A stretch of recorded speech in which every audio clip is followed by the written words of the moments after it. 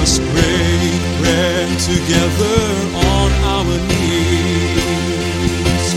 Let us break bread together on our knees.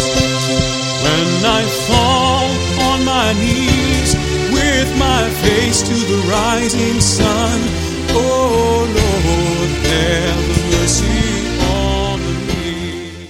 Welcome to Words of Inspiration with your host and teacher, Audley McLean. And now let's hear from Audley. Well, hello, my friend. I have a question. Have you been noticing the headlines, whether it's the headlines on the television news or on your internet or the dying communication system, the newspaper? But they come with sometimes startling headlines and sometimes downright ugly, but sometimes very good stories. And I've been paying attention to some of these headlines in recent times, and for the next couple of days I want to just talk about some of them. Today I want to highlight a good one. Those of us who are old enough will remember being thrilled by Mary Lou Retton, the gymnast who just captured the world back in the 1970s, and in her just extraordinary performance. Well, evidently things did not work out well for her financially. Today's athletes are being paid enormous sums, and I won't speak in judgment to the rich paychecks that today's top athletes are making. But it happened that Mary Lou Retton has run into financial problems, physical challenges. And I read this headline and thought I'd share it with you just because it has human value. Olympic champion gymnast Mary Lou Retton had been fighting for her life, according to her daughters, as she continues to battle a rare form of pneumonia in an ICU unit at a Texas hospital. And nearly 40 years after her Olympic triumph, the public has responded to a fundraising effort by donating more than $400,000 to help cover Retton's healthcare costs.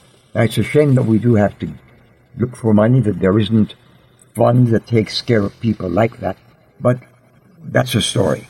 The daughters started a GoFundMe program, a crowdfunding program, to assist with her medical bills, and they had a modest goal of $50,000.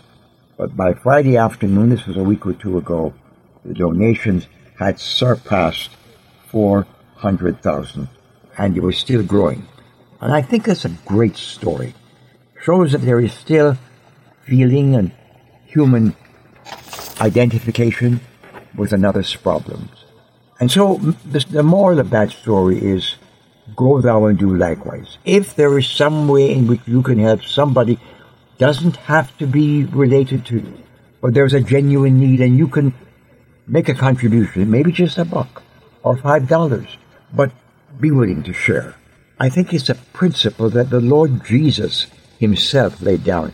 He said he came to call poor people, and he recognized the value of giving from the heart. And the great story he tells about a woman who brought a small offering compared to the enormous offering that was being given and actually boasted about by some religious leaders. My friend, your little giving from your little bundle is worth something in the sight of God. God bless you. Make you willing and generous for Jesus' sake. Amen.